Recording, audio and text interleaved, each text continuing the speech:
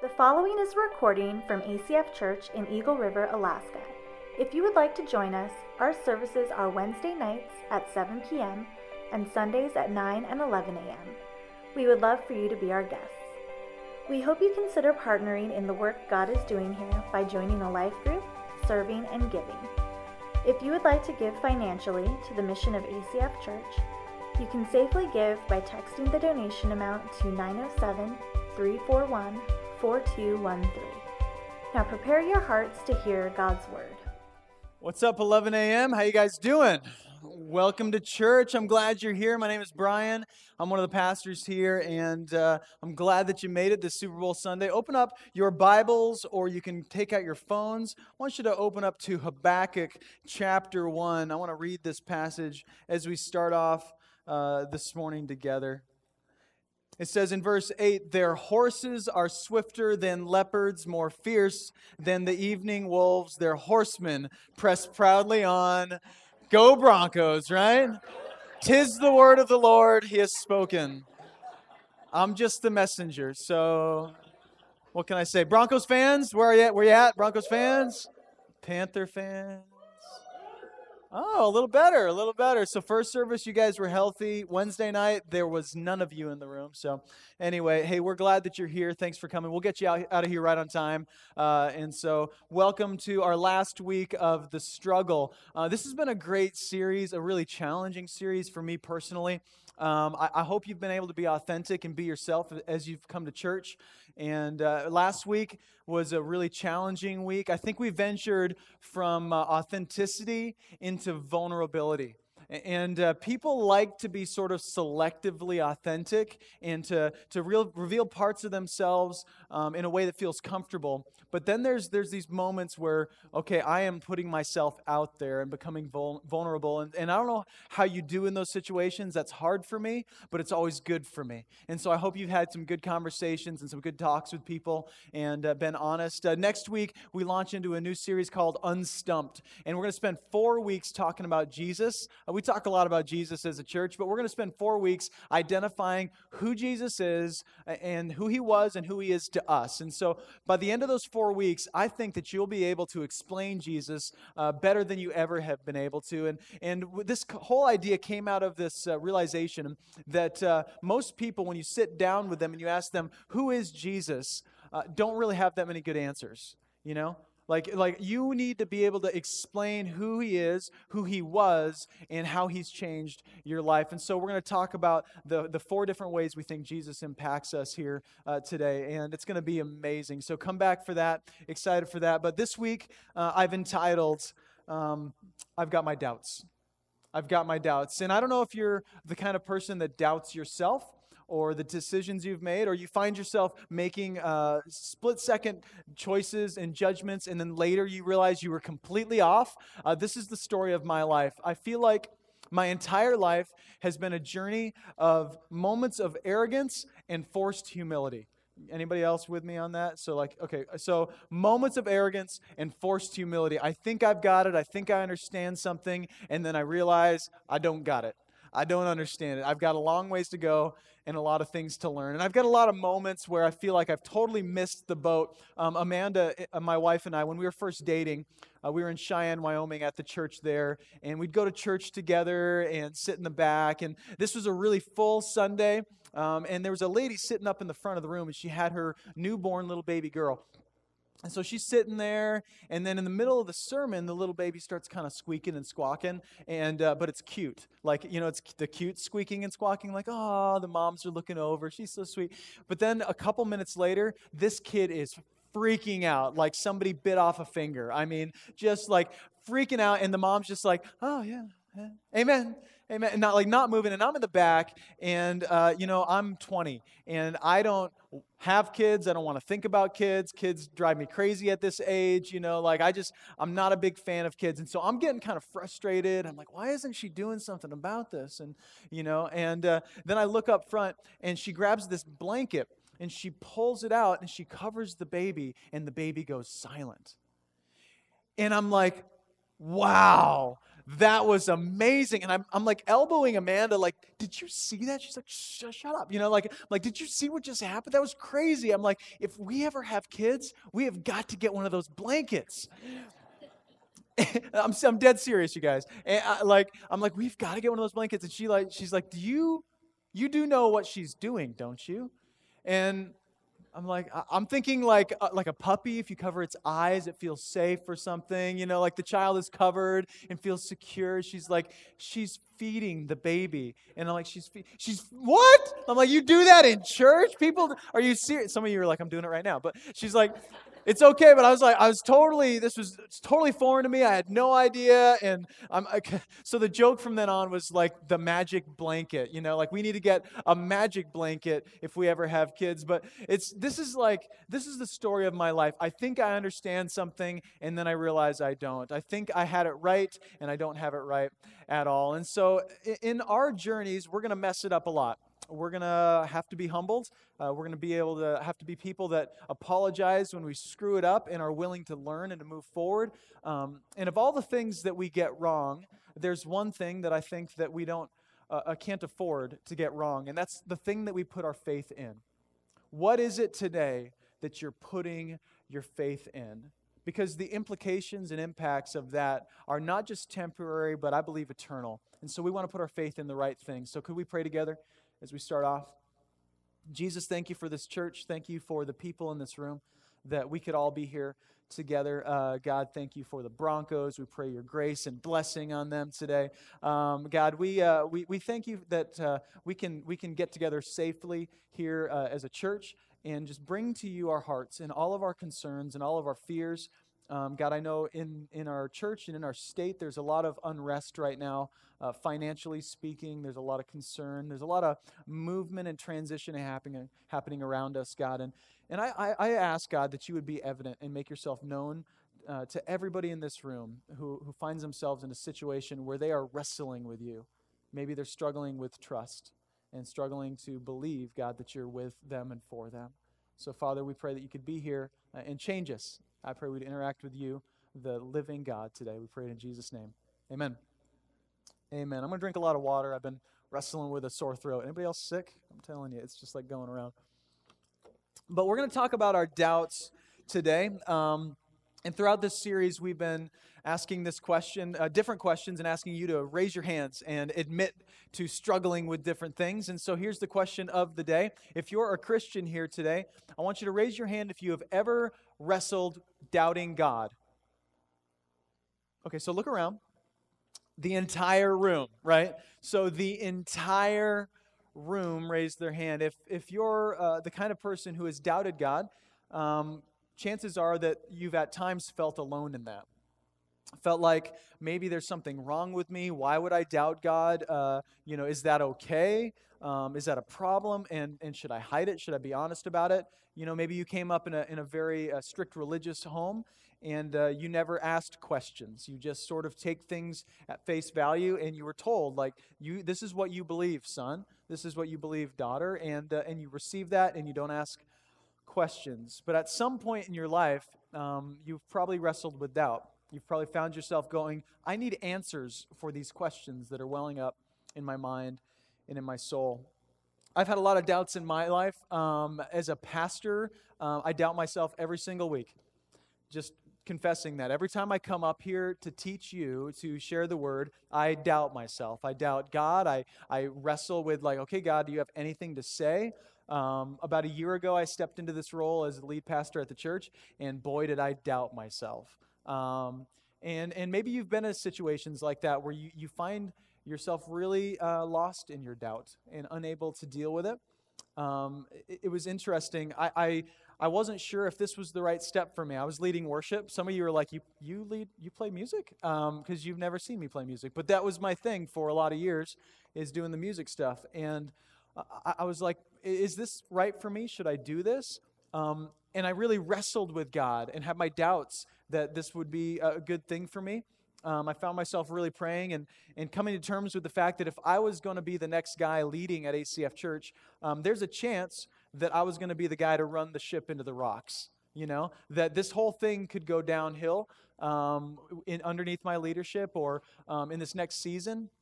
Sometimes churches can get sort of into a mode of like it's always up and to the right. And ACF Church in the past 6 years has gone from 30 people to about 1,000 people on a weekend. And that's just a movement of God in our city, which is crazy to me. And so for me to come into this as a 33-year-old going, God, I don't feel like I'm equipped. I don't feel like I'm the right guy. Pick somebody else. I was wrestling like, okay, I got to be okay with whatever happens next. Like, we don't know what's coming in the church. We don't know what's coming in our city. And there's a lot of struggle and doubt there. And so I wrestled with that. But here's what I had. I had a conviction. I had a conviction that this was what God wanted me to do. And sometimes, and you guys have been through things like this probably, where that's all you have. That's all you have. For me, I had a lot of people cheering me on. Brian, I think that you should do this. I think this is a gift that you have. I think that you're the right person. But some of you don't have that. In fact, maybe in your life, everybody around you seems to be tearing you down and saying, and I don't think this is the right thing for you. What are you thinking? You're trying to start a new business. You're trying to get a new job. Maybe you just moved up to Alaska, and they're like, you're crazy. Why would you do this? And you've got all this wrestling that happens. At some point, you take a step forward, and for most of us, the only thing that you have is conviction. Conviction that this is just the right thing to do. And that's been my story. I've seen God work through that, and He's been so faithful as we are faithful to Him. So I want to parse this out a little bit. There's two pieces, I think, of this that I want to separate, because I think we throw everything into the junk drawer term of doubt. So two things, doubt and unbelief. I want to talk about doubt. I want to talk about unbelief. And I want to separate those two concepts because unbelief is different than doubt. Unbelief is it's a different thing than doubt. Unbelief refers to a willful refusal to believe or a deliberate decision to disobey God. That's unbelief. And some of you are in this room today and you're like, that's me, Brian. I don't obey God because I don't believe in God. And so if I were to describe myself, I would say I'm not an unbeliever, I'm a believer, but I wrestle with bouts of unbelief. If you looked at my life, what you would see is a man who's trying to do the right thing, trying to lead his family well, trying to follow God, trying to lead in this church as well as he can.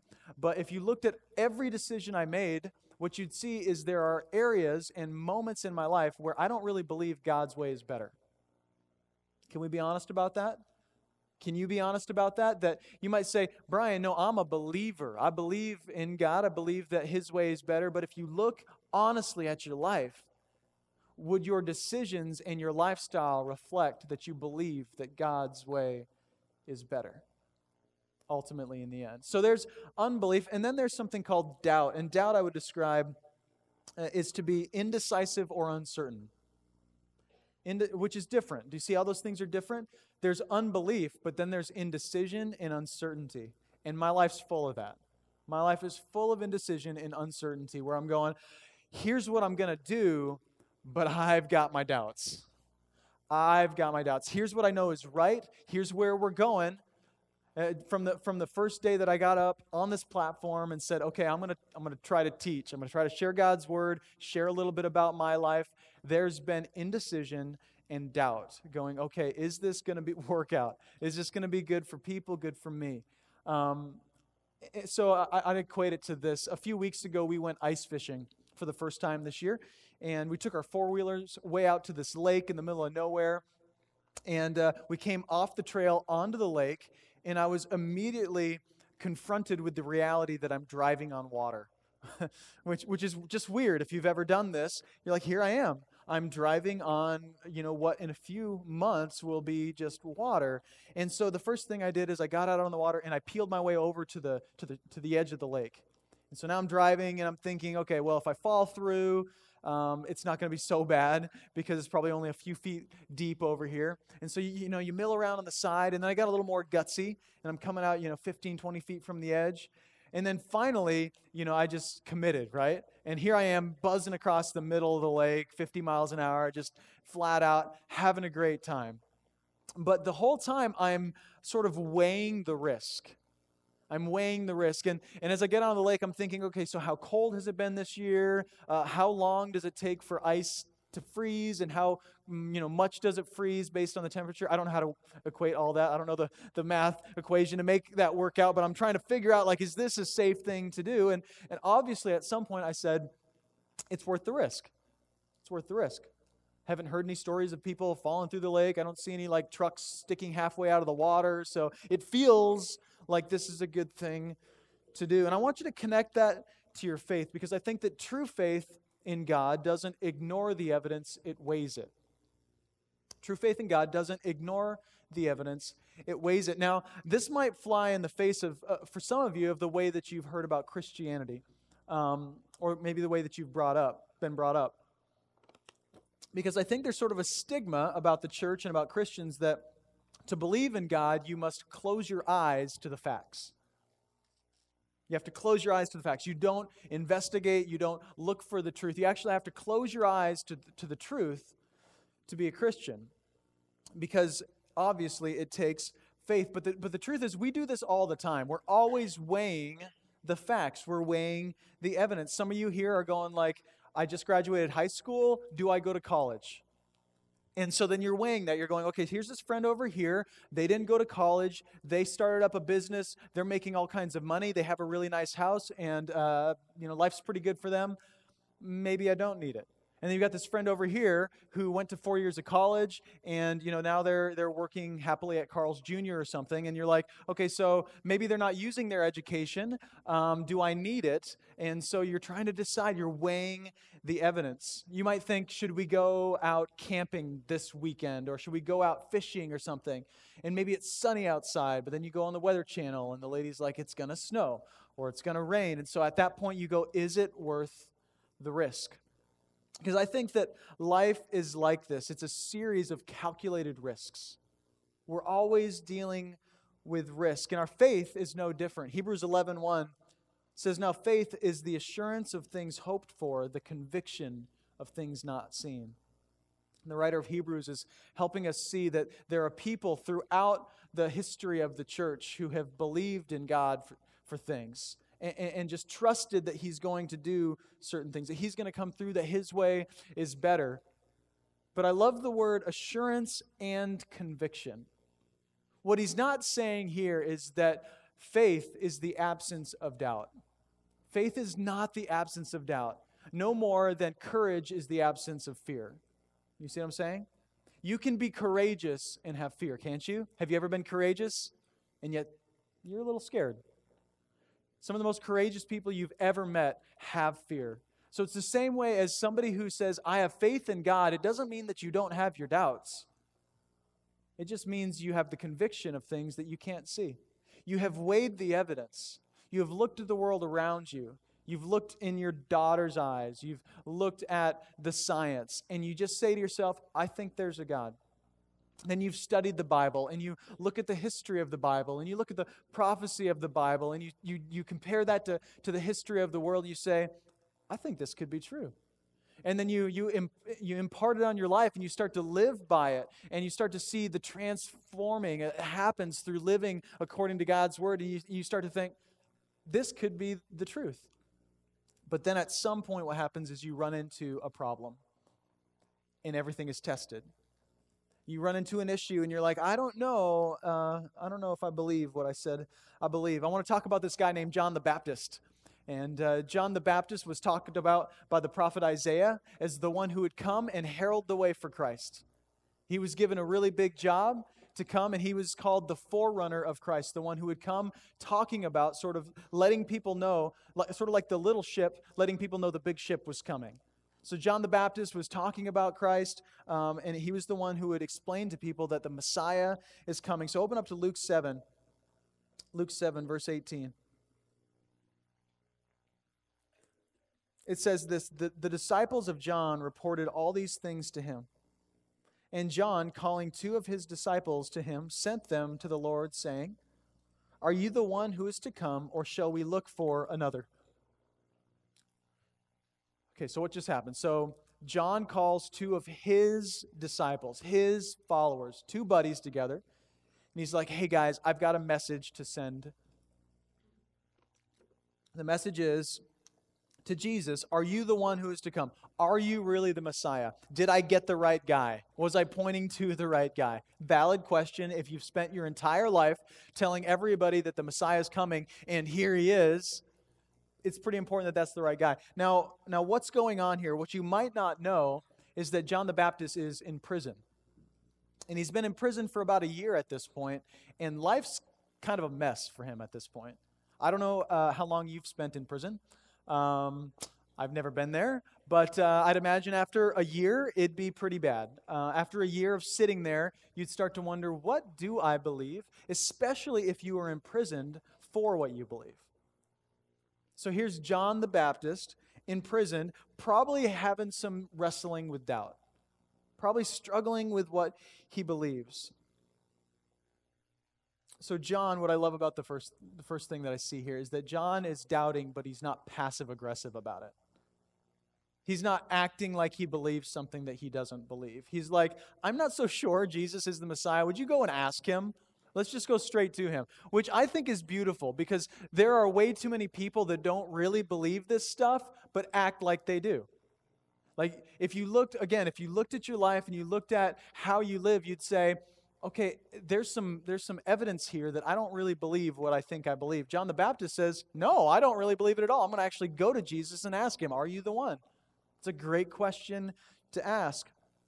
But here's the thing about John. John has seen some stuff. John should have some evidence in his back pocket to help deal with this situation. In Matthew 3, we read about how John baptized Jesus. Cool opportunity, right?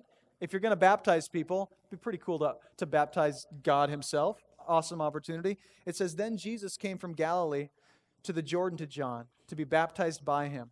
John would have prevented him, saying, I need to be baptized by you, and do you come to me? But Jesus answered him, let it be so now, for thus it is fitting for us to fulfill all righteousness. Then he consented. So John is like, God wants me to baptize him. That's a big deal. I don't feel like I'm worthy of that. He said, nope, I want you to do this. Verse 16, and when Jesus was baptized, immediately he went up from the water, and behold, the heavens were opened to him. And he saw the Spirit of God descending like a dove and coming to rest on him. And behold, a voice from heaven said, this is my beloved Son with whom I am well pleased. What a cool moment, right? What a great moment. So you get to baptize Jesus. He comes out of the water, and then the clouds open up. I don't know what this looked like, but the Spirit of God comes out of the heavens like a dove. Sounds pretty awesome. And then like the sky opens, and like in a Morgan Freeman voice, it's like, this is my Son, right? I'm pleased with you. So you hear this voice from the heavens. This is what John is experiencing. Amazing opportunity that John gets to be a part of. How cool is that? This is the kind of thing John has seen. Here's the thing about Israel and God's people and John. It's all a story of seeing God and then doubting him.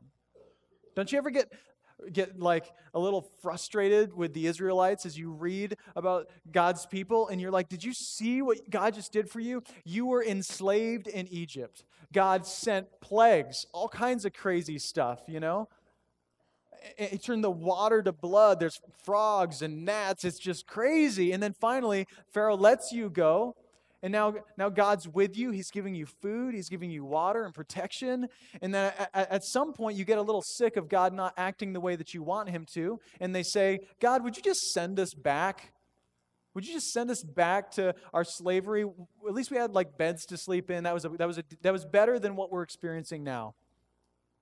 It's the story of God's people, to see God come through and then ultimately to reject him.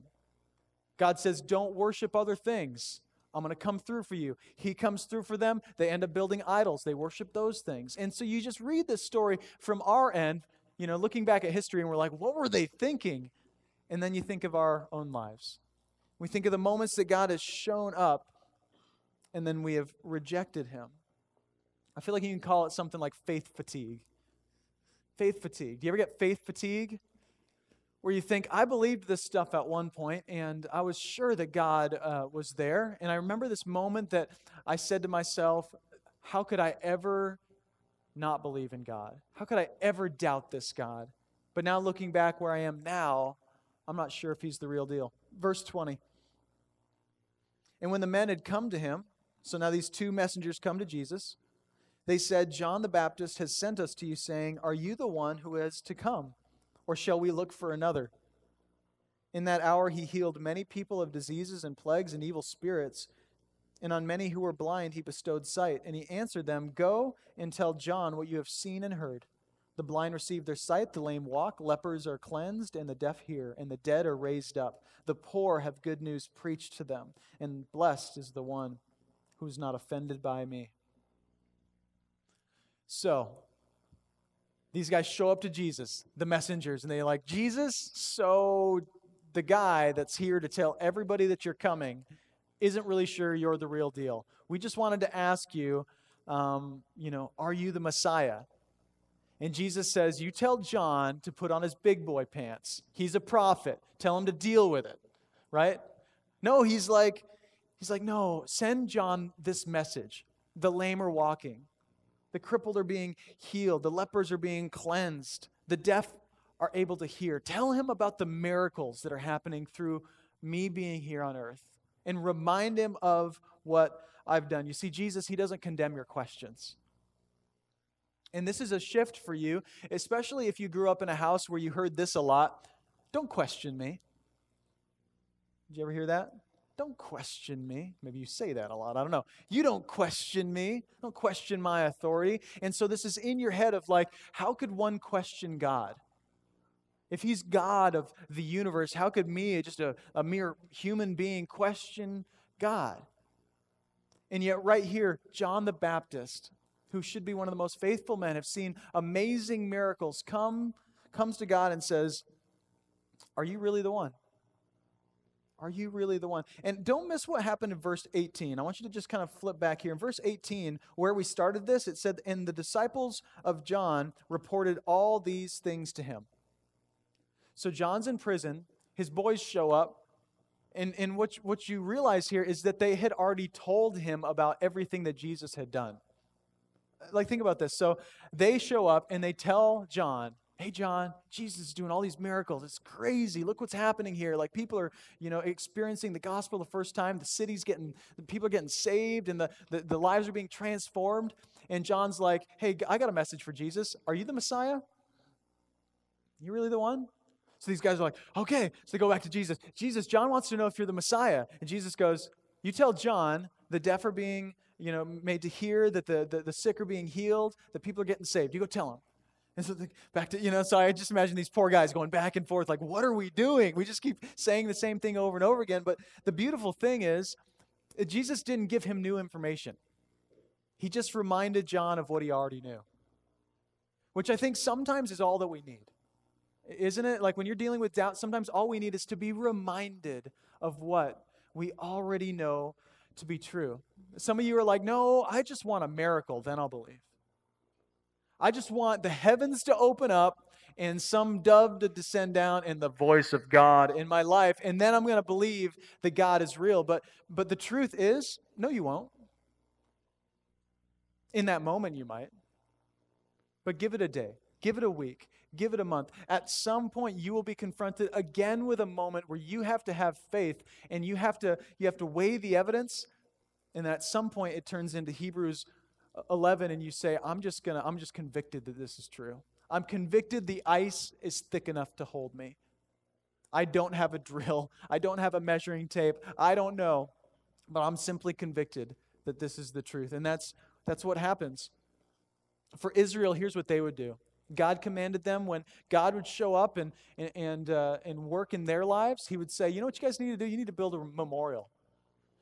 And so they'd pile up a bunch of stones by the road, and then every time they would walk by this pile of stones, they'd say to each other, remember what God did, last year?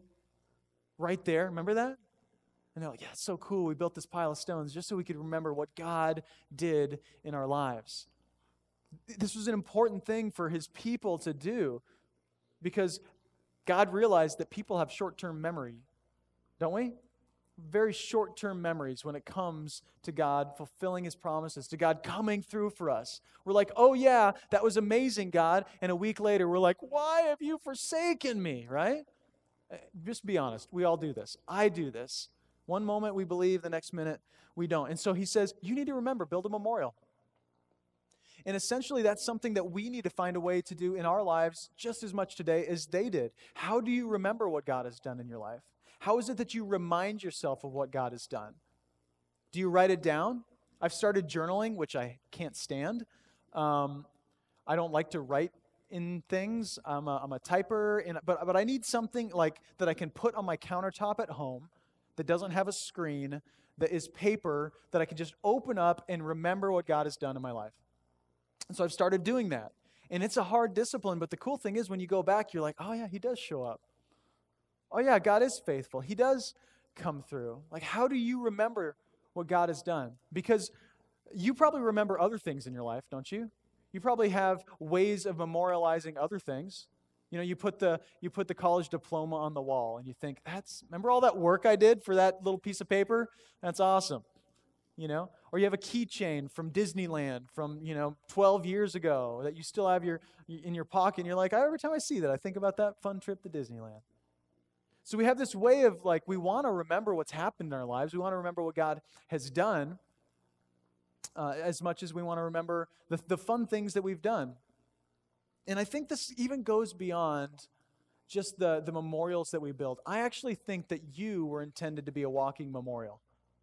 I think that if you're a believer here today, that God has shown up in your life, and that your job then is to walk around and to be evidence of God's love and his care and his joy to the world. That's what we're supposed to do.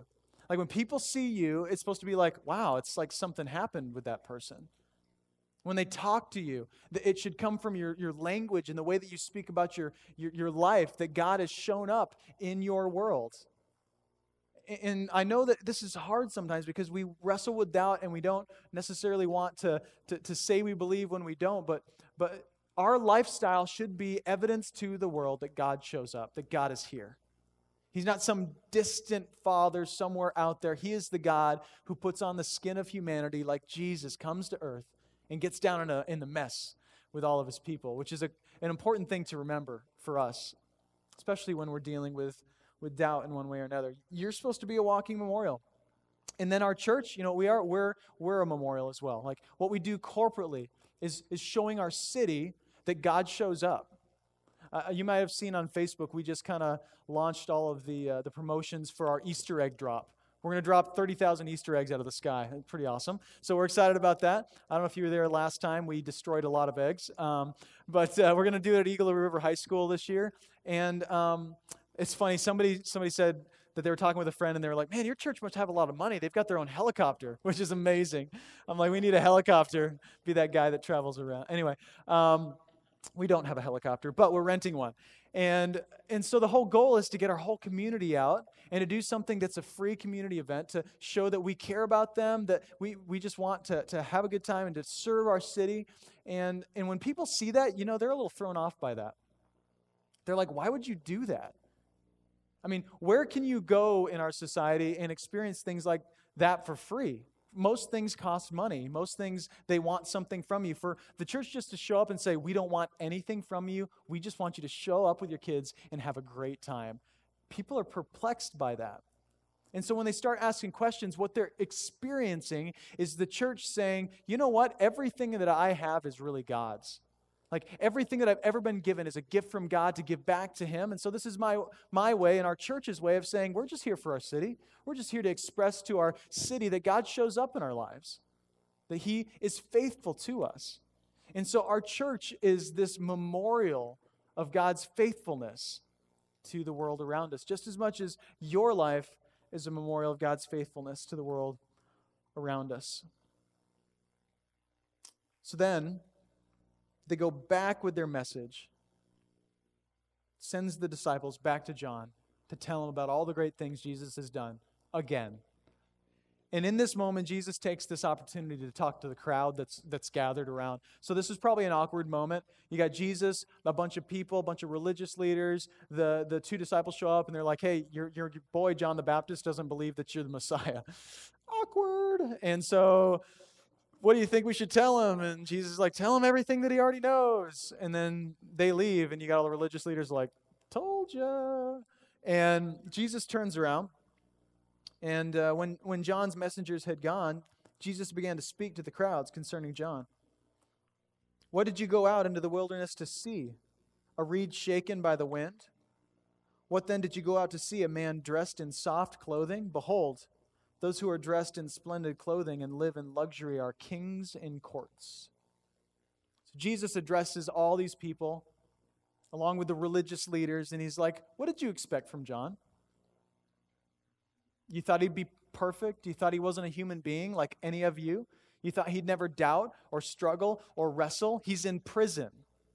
What did you expect? A guy that wouldn't be ever shaken by the wind? We're all shaken by the wind. We all struggle sometimes.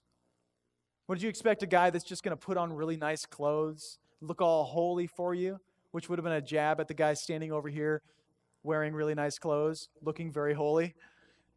Jesus loved to do stuff like that. He's like, what did you expect? John's a human being. He's a man who wrestles with his doubt.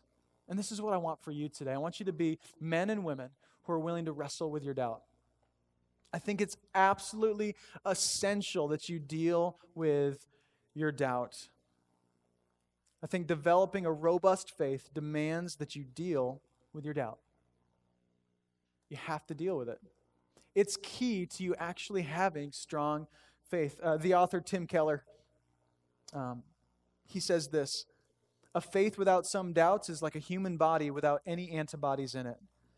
People who blithely go through life too busy or indifferent to ask hard questions about what they believe, as they do, will find themselves defenseless against either the experience of tragedy or the probing questions of a smart skeptic. So what we're saying here is that you need to wrestle with your doubts so that you can deal with struggle, so that you can deal with tragedy, so that you can have a robust, strong faith. And I think that we intuitively know this, but we don't really know how to deal with our doubts. We're not really sure what the next step is. I think we know we need to wrestle with these things in the church. I think it's important. I think that's what people want in the church. They just want a place that people can be honest about their questions and their doubts, where a whole crowd of people can raise their hands and say, I doubt God. Just, every service was exactly the same. Everybody doubts. So that means we have to be able to wrestle through it together. I hope if you're here today and you're not a Christian, that you see that and you're like, wait a minute, maybe religious people are after the truth just as much as I am. Maybe they wrestle too. Maybe they're not blindly walking through life. They're actually trying to find the truth as much as any person is. I hope that we're that community. Wrestle with your doubt. Wrestle with it so that you can have strong faith. Just as much as, have you ever just been through a really difficult fight with a friend? I mean, you just threw down. It was hard. And maybe you were yelling, maybe you were screaming, maybe it was a really difficult conversation, but you made it through it and you came together at the end, and if you're a couple dudes, you kind of hugged it out. You got to hug it out at the end, do the back pat, and then they walk away, you walk away, and you think to yourself, I think we're stronger than ever. I think that I'd go to the moon for that guy. Or maybe your wife or your husband. And you have a difficult conversation, a difficult fight, and it stinks. Maybe it's a whole season. Maybe it's months. But you get to the other side, and you both have fought it out, and you said, no, this is worth it. This is worth it. We're gonna figure this out. And you got to the other side, and you said, man, I don't know if anything can break us apart. If that didn't kill me, I'm not sure anything can. And I think the same is true with your faith in God, because when you wrestle with your doubts, don't wait for the rug to be pulled out from underneath you to wrestle with your doubts. Just wrestle with them. Be honest about them. And I think that you're going to have a stronger faith. Verse 26. What then did you go out to see? A prophet? Yes, I who tell you, and more than a prophet. I tell you, and more than a prophet. This is he of whom it is written. So he's going to quote Malachi, behold, I sent my messenger before your face, who will prepare your way before you. I tell you, among those born of women, none is greater than John. Yet the one who is least in the kingdom of God is greater than he." So he first affirms John, and he tells all of these religious leaders, he's like, hey, John is the one. He is the one who is prophesied. Just because he's shaking around a little bit right now doesn't mean that he's not my man. He is the man. He's the one that was prophesied about. Then he goes on to talk about who John is, and he talks about these people in the kingdom of God. And this is a big concept. But there's this idea that Jesus shows up and ushers in the reign of God on earth, the kingdom of God. John, he had this little bit of understanding of who Jesus was, but it was more than anybody before him. And so he's the herald, the forerunner to say, Jesus is coming. And Jesus is like, John is a great man. I mean, he was one of the best men. He understood things better than anybody before him. But he says, now there's all of you who are here, who see me face to face, who've seen my miracles, who've seen me come through for you. And I mean, even the least of you, you have a deeper understanding of who I am as the Messiah than anybody before you, because here I am, right in front of you. And I don't know if we catch how big of a deal this is, because like you didn't choose to be around in 2016, right? Like it was chosen for you. You got born when you were born. None of us said, I want to get born in 1985. Like you were born when you were born, and here you are. And so you have a perspective on history that people before Jesus couldn't have had. You can actually read the story of Jesus coming to earth. And as the Israelites, they had to come to Jesus through this other mediator, through a priest. They had these tents where the presence of God would reside. And now we have this way of meeting with God, and we don't go to a priest, we go straight to him. Which if you're a Catholic, from a Catholic background or a Jewish background, this is a shift for you. Like when you come up here and you see communion, you're kind of like, can I just take that? I just grab one and I can just do it? Or maybe you're like, I messed up big time this week. I gotta confess to somebody. And we're like, go to God. Like, I mean, you can tell us, but we're not going to help you any better than anybody else. Like, you can tell us if we can be an encouragement to you, but we're not going to make you right before God. You just got to go to God. He's going to make you right through Jesus. Jesus is our mediator. He's the one that gets us access to God. It's a beautiful, beautiful thing, but we don't really have that perspective of what life would be like without it. So he's basically simply throwing this little thing in there that, hey, you guys have me right in front of your eyes. Will you recognize who I am and what I bring to you? What an amazing opportunity. What an amazing privilege we have every single week. Verse 29. When all the people heard this, and the tax collectors too, they declared God just, having been baptized with the baptism of John, but the Pharisees and the lawyers rejected the purpose of God for themselves, not having been baptized by him. To what then shall I compare the people of this generation, and what are they like? They're like children sitting in the marketplace and calling to one another. We played the flute for you, and you did not dance. We sang a dirge, and you did not weep. For John the Baptist has come eating no bread and drinking no wine, and you say, he has a demon. The Son of Man has come eating and drinking, and you say, look at him, a glutton and a drunkard, a friend of tax collectors and sinners. Yet wisdom is justified by all her children. Okay, what just happened? It's a good thing as you're reading through the Bible, just ask yourself, what just happened? There's a lot going on here.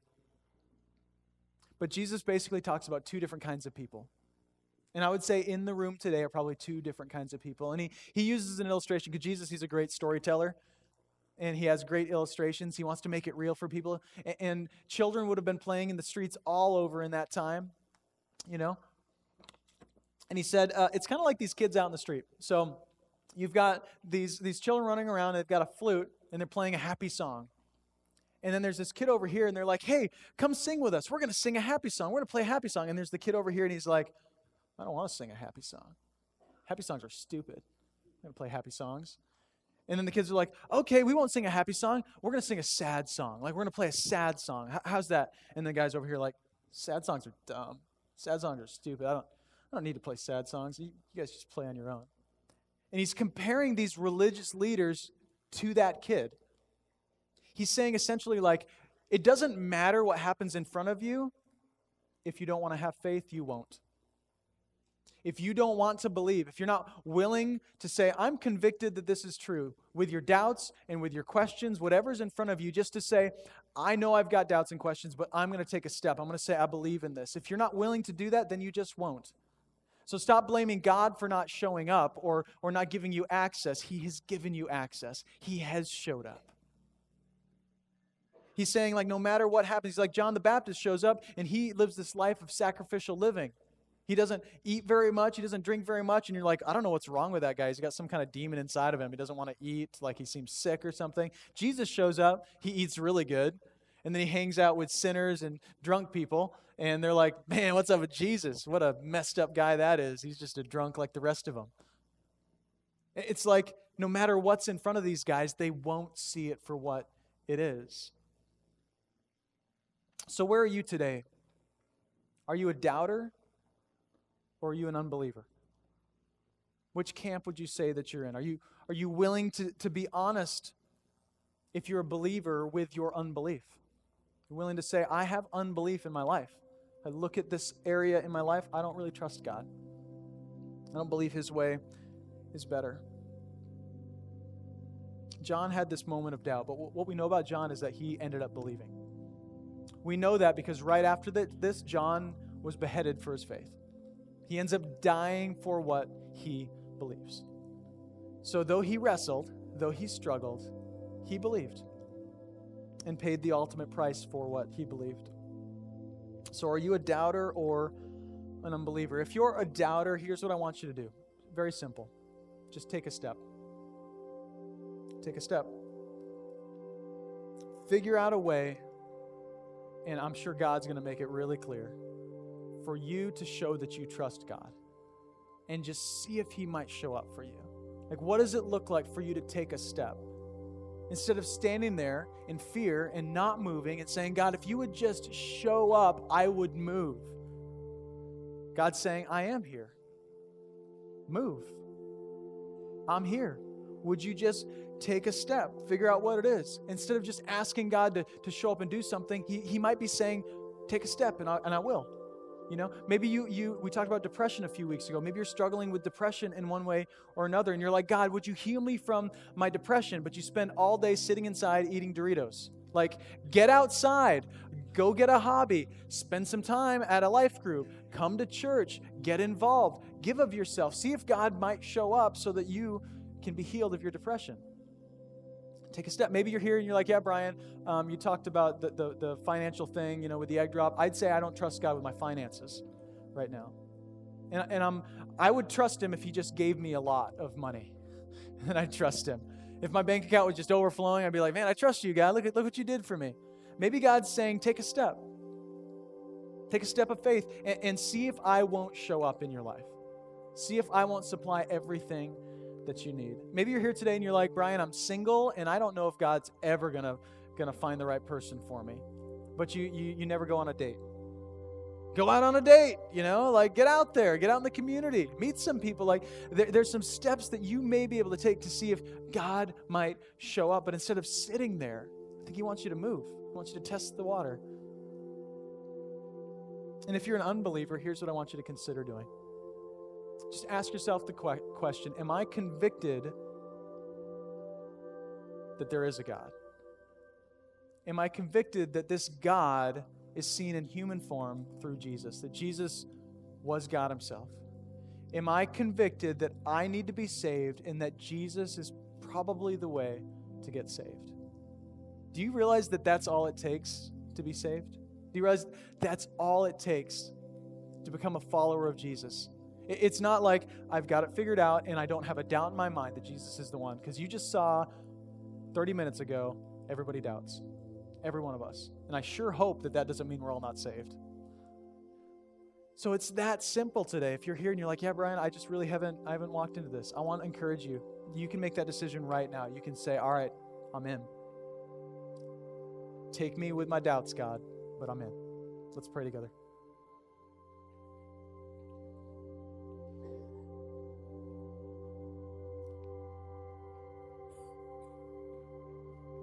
God, You've been so faithful in my own life, and I just confess I have a really short memory. And God,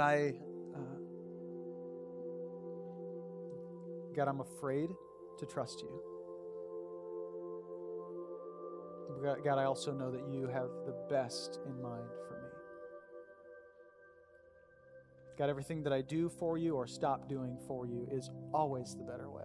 And I know that to be true, God, and yet I still doubt. God, I want to pray over this room. God, over the doubters. God, that we would all know what the step is as we leave church today, as we go off into the craziness of football day and all that, God, that we would still walk away with a conviction that you are with us and you are good. And whatever this next step might be, God, that you will come through for us. And we will have a story where we can pile stones up and remind ourselves and others of how faithful you truly are.